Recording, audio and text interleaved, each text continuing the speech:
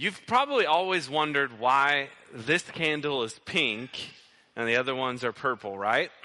You've probably been asking yourself that question. Why is the joy candle pink? Well, purple is the color of royalty. It is also the color of repentance. And in the Advent, the color pink represents joy for liturgical purposes. Now, I don't know what that means, but that's what I read. But the pink is in the midst of the purple. Just bear with me for a minute here. The pink actually shows that the Christian joy comes about through repentance. And so, in the midst of the Advent, while we're awaiting the arrival of the King, not only the first time, but the second time, sometimes it's hard to have joy. And I think it's singled out in what this Advent wreath represents, in the sense that joy comes through knowing that there is a great God that will fulfill His promises, and turning our hearts and minds to Him brings about great joy. So hope was our first installment, and we talked about what it means to wait upon the Lord as the arrival of the Messiah was waited on by many, predicted by the prophets. And we, the church, wait in hopeful expectation for His return to make all things new. Our second installment was peace, and Jesus bringing peace between God and man. And ultimately that peace will be complete in the second coming, when He brings complete peace upon this earth. The third installment is the joy candle. And it is with great joy, some call it the shepherd's candle, that the angels announce the King is here. It is good news of great joy that will be for all the people. For unto you is born this day in the city of David a Savior, who is Christ the Lord. Amen? And maybe you're here this morning and you say, Pastor Rob, it's the week before Christmas. Joy has eluded me, right? Joy is more than just an innate feeling. It may be you genuinely want joy, but it's just not there. Life is hard. I remember a few years back, I believe it was the end of 2020. Remember 2020? If you've forgotten, 2020 was the pandemic year. Beginning of 2021, and as a pastor, I didn't have much joy. I'll just tell you that. So what I began doing was just preaching passages on joy. And I was like, hey, we're going to do a sermon series on joy. We're going to just talk about joy. We're going to have all these things on joy. And I was just really preaching to myself, honestly, because I didn't have joy. I was struggling to find joy in the midst of a pandemic, seeing all these things, and all the people. And I thought to myself, man, pastoring during the pandemic is hard. Living during a pandemic is hard. We did a conference on parenting in a pandemic. We talked about how hard that was, but there was no pastoring in a pandemic 101 course in seminary. I didn't take that. But I was struggling to find joy, and I just kept reading the scriptures because I needed sustainable joy, not fleeting joy, but a foundational joy. Joy not based upon whimsical ups and downs of life, but based on the steadfast love of God and His character and nature. Based upon the truths and the promises of His Word. The joy that can only come through the Holy Spirit, that's the joy that we as the church, the people of God, are after. And this joy is actually rooted in the coming of Jesus Christ. Amen? The fulfillment of the prophecies passed down through the ages.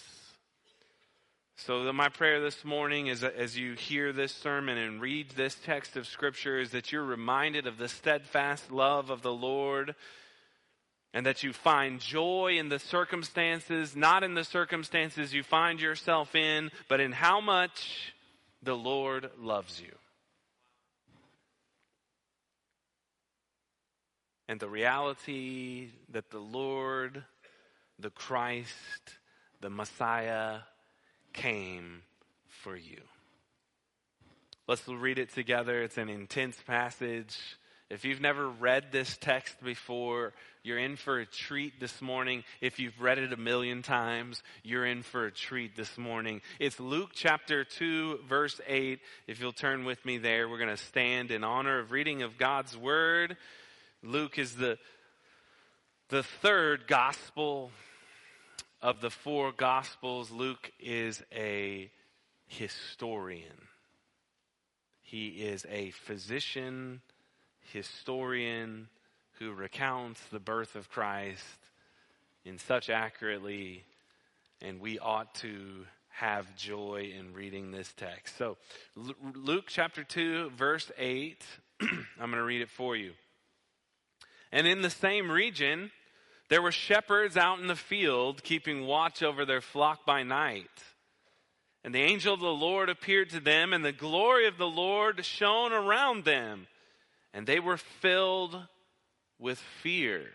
And the angel said to them, "Fear not, for behold, I bring you good news of great joy that will be for all the people. For unto you is born this day in the city of David a Savior, who is Christ the Lord. And this will be a sign for you. You will find a baby wrapped in swaddling clothes and lying in a manger." And suddenly there was with the angel a multitude of heavenly hosts, praising God and saying, "Glory to God in the highest, and on earth peace among those with whom he is pleased." When the angels went away from them into heaven, the shepherds said to one another, "Let us go down to Bethlehem and see this thing that has happened, which the Lord has made known to us." And they went with haste and found Mary and Joseph and the baby lying in a manger. And when they saw it, they made known the child the saying that had been told them concerning this child. And all who heard it wondered at what the shepherds told them. But Mary treasured up all these things, pondering them in her heart. You ever wonder how this text of Scripture got to Luke? It was Mary, right? And the shepherds returned, glorifying and praising God for all they had heard and seen as it had been told to them. All right, you can be seated. Father, we ask that your word would bring us joy this morning. The birth of Christ and the coming King would remind us of the joy that we have in the Lord God Almighty. That he knows us, that he loves us, and that he has a plan for us and for our salvation. We thank you and praise you for this morning. We thank you for people that are here this morning who have no joy. And we pray that, Father, that you would supernaturally give them joy. In Jesus' name we pray. Amen. One of the great announcements of joy that we experience in this life is the joy of making the announcement that a child has been born. If you've ever had a child, you understand the joy of announcing that to the world. It was April 1st, 1984. It was before the days of Insta, which is Instagram, if you're wondering. Twitter, or X, if you're wondering what that is.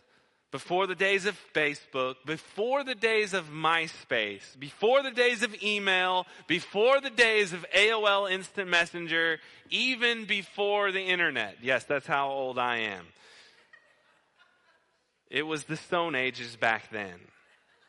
The boy to be born on April Fool's Day, 1984. And this baby, Robert Roland Lindley II, was born a bit late. And so he came April the 2nd, 1984. And so instead of making the announcement for all to see with the picture on Facebook, my dad did what he knew what to do at the time. He got his blue towel out of his bathroom and he put it on the flagpole for all to see.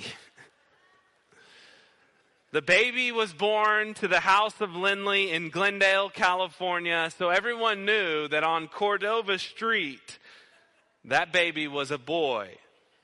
Maybe they thought he liked UCLA. I'm not sure exactly what they thought when they saw a towel being flown from the flagpole of this man's house. It wasn't a grand announcement, but it was an announcement nonetheless. The Lord would make his grand announcement as the multitude of angels would sing at the coming child at the fullness of time. Can you imagine being one of those shepherds, just minding your own business, sitting there out under the stars, thinking to yourself, it's a great night, a little peace, a little quiet, boom! God makes the announcement through his angels. Boom. There's a heavenly host of angels. That's lots and lots of angels. Thousands upon thousands praising God in front of you. Saying glory to God in the highest and on earth peace among those whom he is pleased. Can you imagine that? And today in the Gospel of Luke, we're invited to witness this miraculous work of God. Maybe it's the first time you're hearing this and this announcement is coming to you. Or maybe you've heard this a million times and you need to be reminded of God's glorious announcement that the King of Kings and the Lord of Lords has come for you. You see, this news is not just for the shepherds. It's for all of us, even today.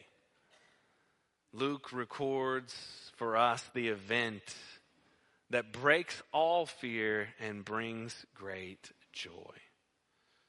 The Lord himself has come to be born as a baby, the God-man born of the Holy Spirit in flesh, to be the substitutionary atonement for sinners. God himself intervening into a broken world as he said he would, to conquer the enemies of death and sin and Satan himself. This ought to bring about an indestructible joy in those whom God is pleased. You see, as the Christians, as people who have received this message that the King of Kings and the Lord of Lords, the God who created the heavens and the earth, actually came for me.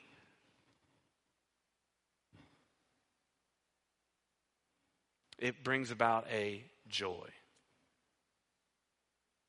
A joy that says, this world can destroy me. This world can have everything that I have, everything I own, yet it cannot take away from me the joy I have that knowing Jesus Christ came for me. Chapter 2 of Luke here in this gospel tells us when this was. In verse 1 it says, in those days a decree went out from Caesar Augustus, a real emperor, during a real time, that all the world should be registered. This was the first registration when Quirinius was governor of Syria. You remember when Quirinius was governor of Syria, don't you? Yeah, you do. The hand of God, right? The historian recounts the real event of the birth of Jesus Christ, as the hand of God moves the virgin who is to give birth through the Holy Spirit, Mary, from Nazareth, to be born in Bethlehem. Why? Because God had said that the Messiah, the anointed one, the one who is coming, is to be born in Bethlehem. Micah 5:2, but you, O Bethlehem Ephratah, who are you too little to be among the clans of Judah? From you shall come forth for me one who is to be ruler in Israel, whose coming forth is from of old, from ancient days. In verse 7, this is the account of what happened. Verse 7, and she gave birth to her firstborn son, Mary, and wrapped him in swaddling clothes, laid him in a manger, because there was no place for them in the inn. And in the same region, there were shepherds out in the field, keeping watch over their flock by night. And an angel of the Lord appeared to them, and the glory of the Lord shone around them, and they were filled with fear. Now it's interesting. Not only is the baby born in a manger, he's placed in a manger, a feeding trough for animals. He's not in a proper place to have a birth of a child. He's not placed in a proper place for a child to be, a newborn to be. Can you imagine taking your newborn and going, okay, I'm going to put you in a feeding trough now? Real sanitary, right? That's real great. And can you imagine? So God not only puts the baby, who is the King of Kings and the Lord of Lords, into a manger, but then he goes and he tells the shepherds. The shepherds were the least of these. God does this, doesn't he? He takes the greatest event in the history of the world, the most important child to be born, and he magnifies the circumstance with what? With humility. The Bible calls this the fullness of time, and the king is born in a manger. And it's not kings or royals or very important people, or it's not the head of the Sanhedrin, the religious people that the angels go to and make this announcement. It's the shepherds. Some commentators throw them right in there with tax collectors and prostitutes. These shepherds, they had a reputation. They were considered unreliable by many, were outcasts from the rest of the society, as they could not perform the ceremonial laws to make them clean. Why? Because they had to stay with their sheep. Can't go to the festivals, can't do the ceremonial cleanliness. And guess what? They're uneducated people. So God gives the deepest theology to the most uneducated people. This is how the kingdom of God operates. There must be humility before there is glory. This is a check in our system, right? It's a check in our vain system, as we want our children to be the best dressed, have the best education, have the greatest honor, and yet the Lord would have Jesus in the most humble of circumstances, surrounded by the lowest of low. Verse 9. And an angel of the Lord appeared to them, and the glory of the Lord shone around them, and they were filled with fear. This is our first point this morning. The glory of God is to be feared. The glory of God is to be feared. We see this over and over in Scripture, as the glory of God comes down on Mount Sinai. The people take a back step, right? The Lord says, don't put anything impure on this mountain, or they're going to be eviscerated. He touches the ark, and the glory of God just kills him right there on the spot. Can't enter into the Holy of Holies in the temple. Why? Because the glory of God fills the Holy of Holies, and it won't turn out very well for sinful humanity. Notice here, it's the angel of the Lord, and it's the glory of the Lord. Later, Luke will connect the dots for us as he will say, Christ the Lord. The idea here is the glory of God is so wonderful and magnificent that it is to be feared. Why? Because we are sinners. We are broken. We have rejected God's law. We are impure people. And the presence of God is too overwhelming for us. He is a consuming fire. And entering into his presence is something to be feared. So what are we talking about? What are we talking about the glory of God here? Well, thanks for asking. Let's look at it. Exodus 33:17. This is an interesting text because Moses is interceding on behalf of the people of Israel. And he says to the Lord, Moses said, "Please show me your glory." And God responds to Moses with this, "I will make all my goodness pass before you and will proclaim before you my name, the Lord. And I will be gracious to whom I will be gracious. I will show mercy on whom I will show mercy." But he said, "You cannot see my face, for man shall not see me and live."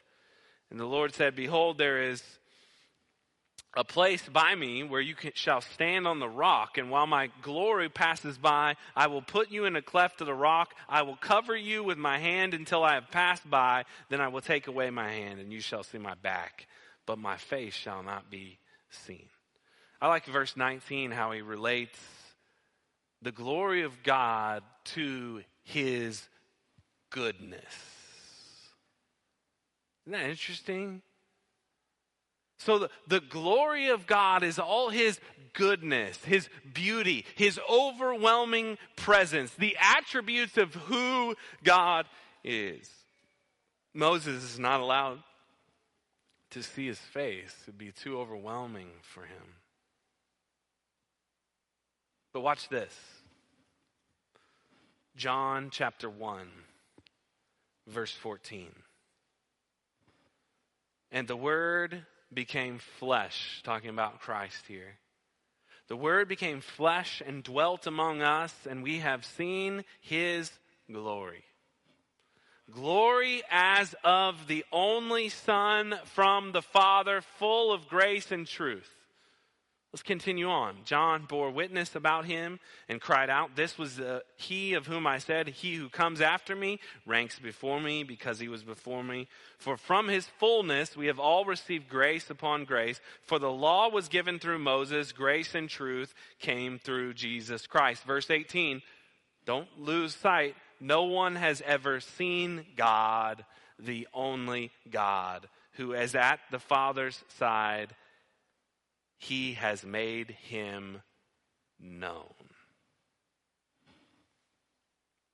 So it is Christ who now has made God known.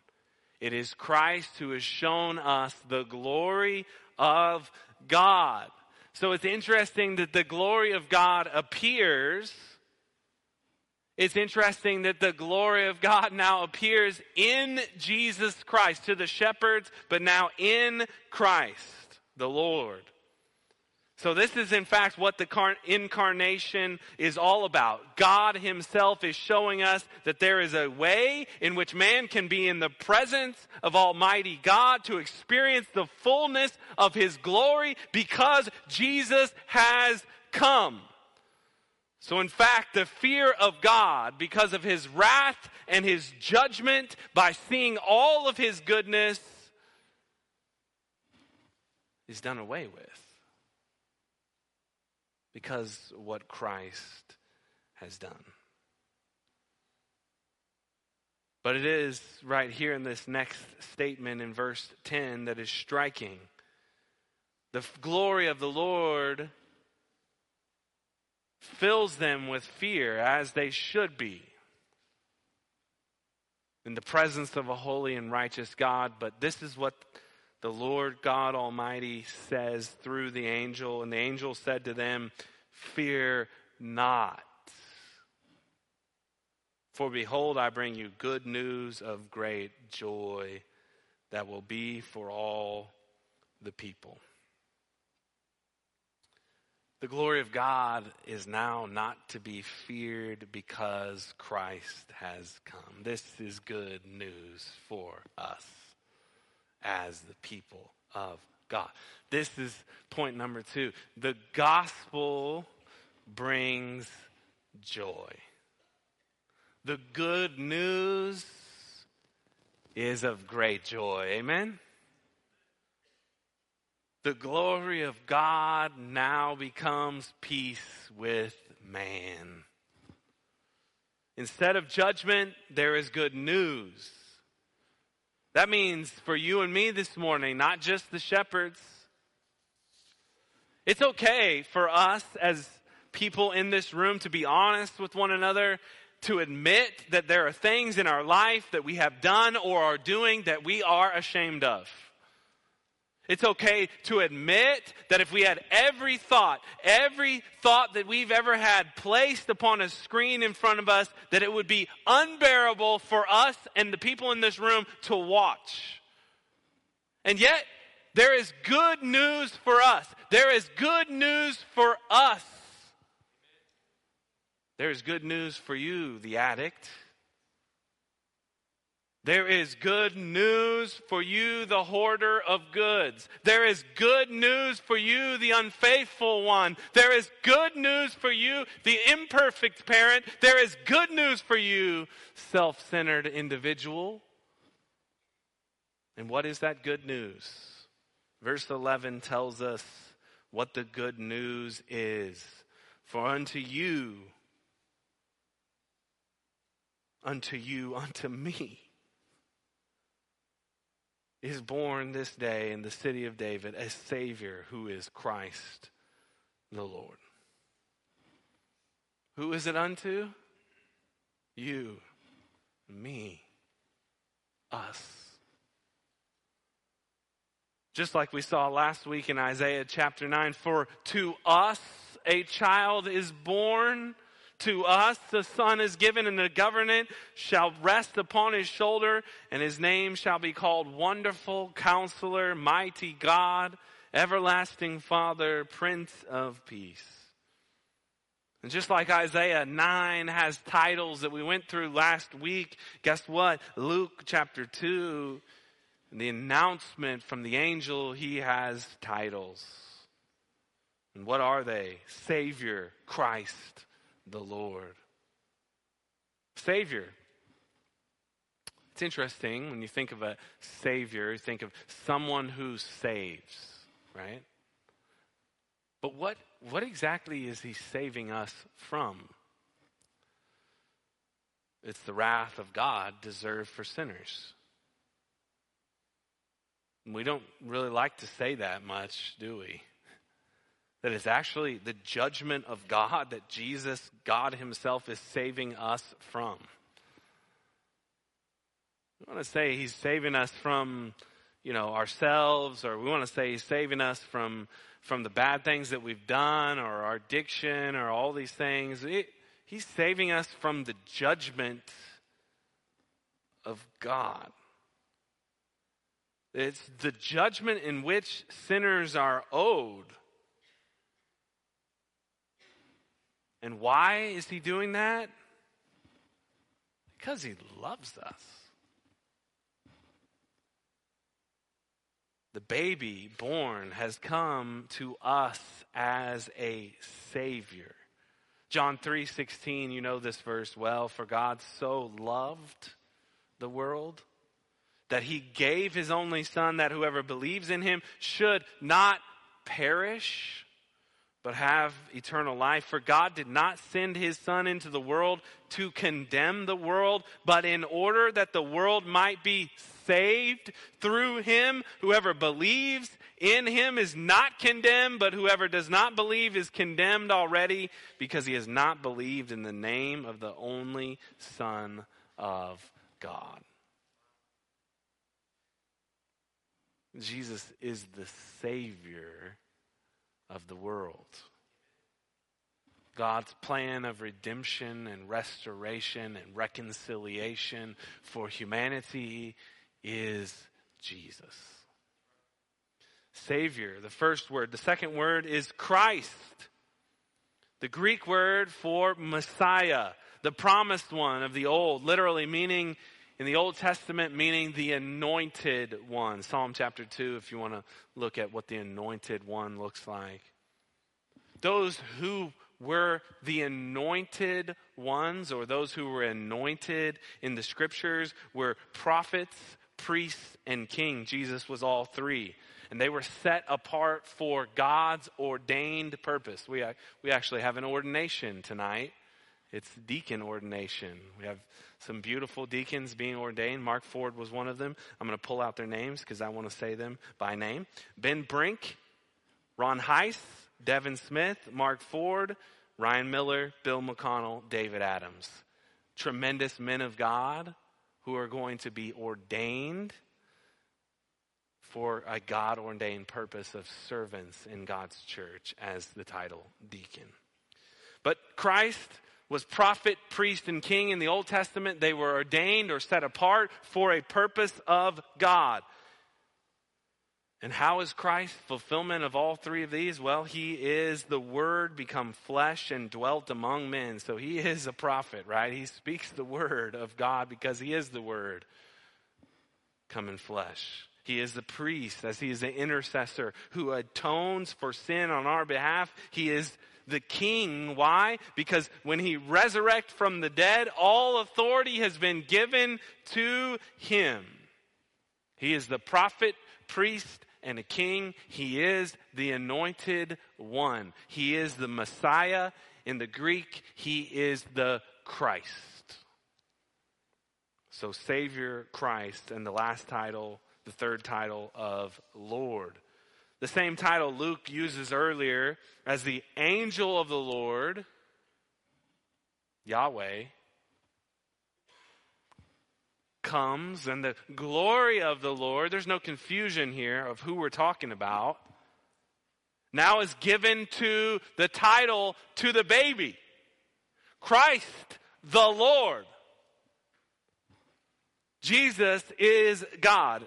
In Luke is showing us this, right? Luke 2:26, he uses the title, the Lord's Christ.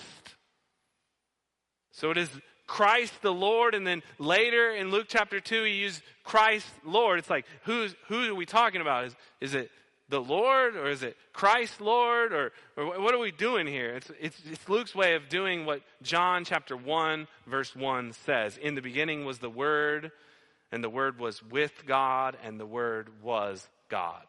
That's Luke's way of saying these things. But Luke's version of the divinity of Christ, this has vast applications for us as Jesus is now the all-governing Lord. He has come to declare to you that you are forgiven of your sins. He has the authority and the power and the willingness to do that. Those who have placed their faith upon him are declared righteous before an almighty God. God himself coming down to save his creation is something to behold. This is incredible news. This is good news. This is the gospel. All right? Jesus, the Savior, the Christ, the Lord, is good news, and it takes away fear and ought to bring about sustainable joy.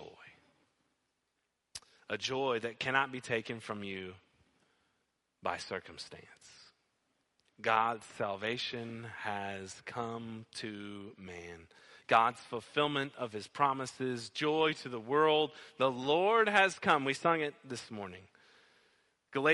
Paul writes in Galatians chapter 4, verse 4, but when the fullness of time had come, this is the baby being born, God sent forth his Son, born of woman, born under the law, to redeem those who were under the law, so that we might receive adoption as sons. Beautiful passage of Scripture.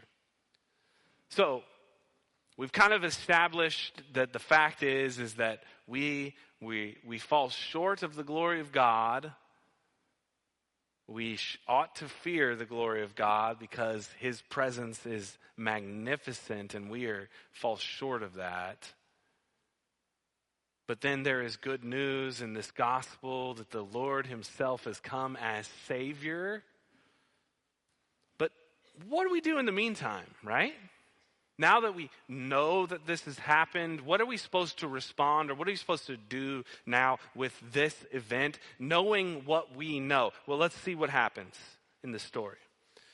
And this will be a sign for you. You will find a baby wrapped in swaddling clothes and lying in a manger. How many babies you got lying in a manger, guys?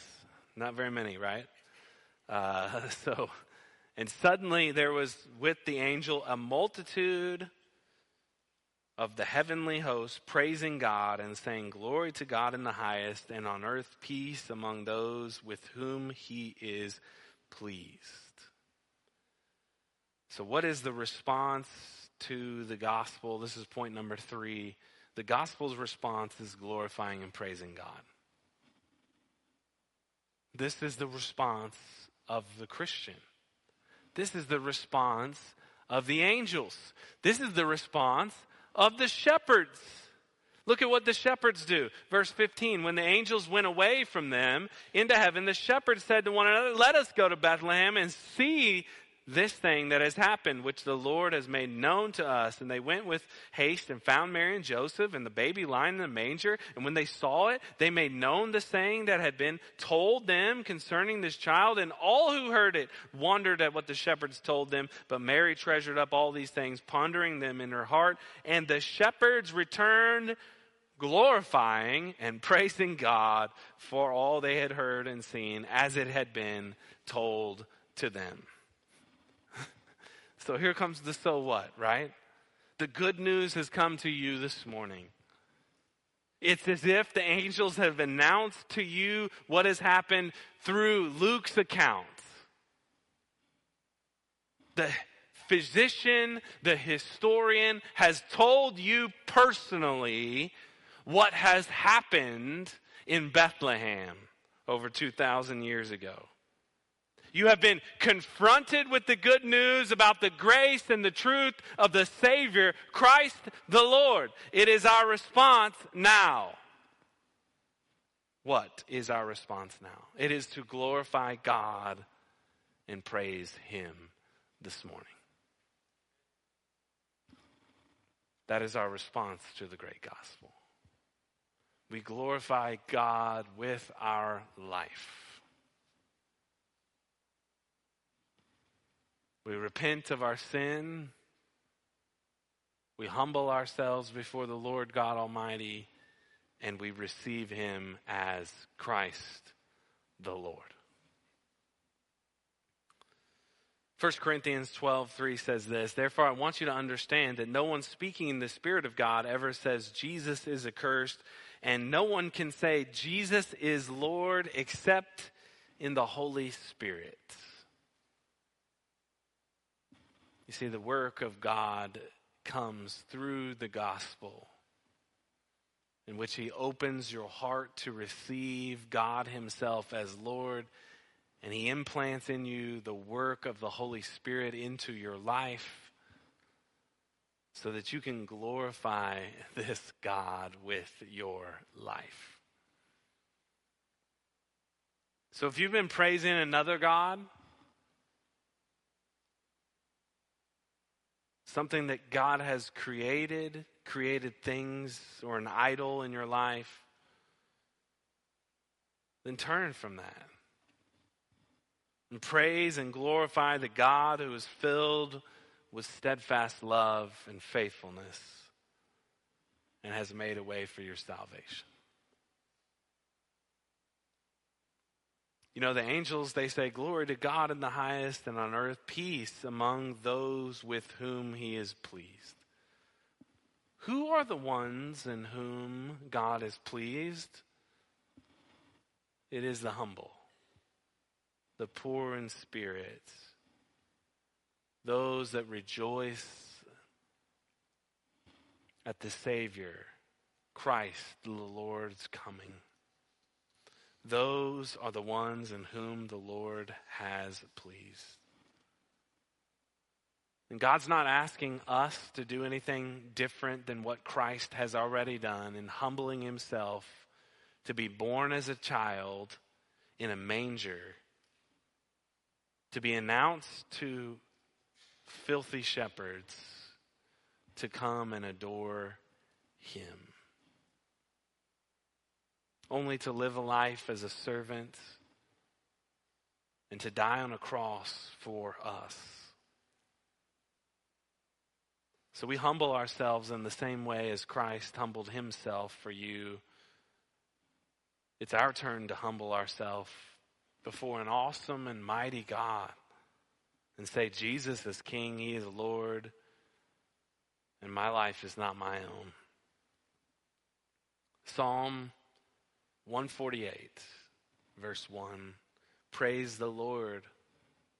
Praise the Lord from the heavens. Praise him in the heights. Praise him, all his angels. Praise him, all his host. Praise him, sun, moon, and stars. Praise him, all you shining stars. Praise him, you highest heavens, and you waters above the heavens. Our role today is to praise the God of heaven and what he has done for us.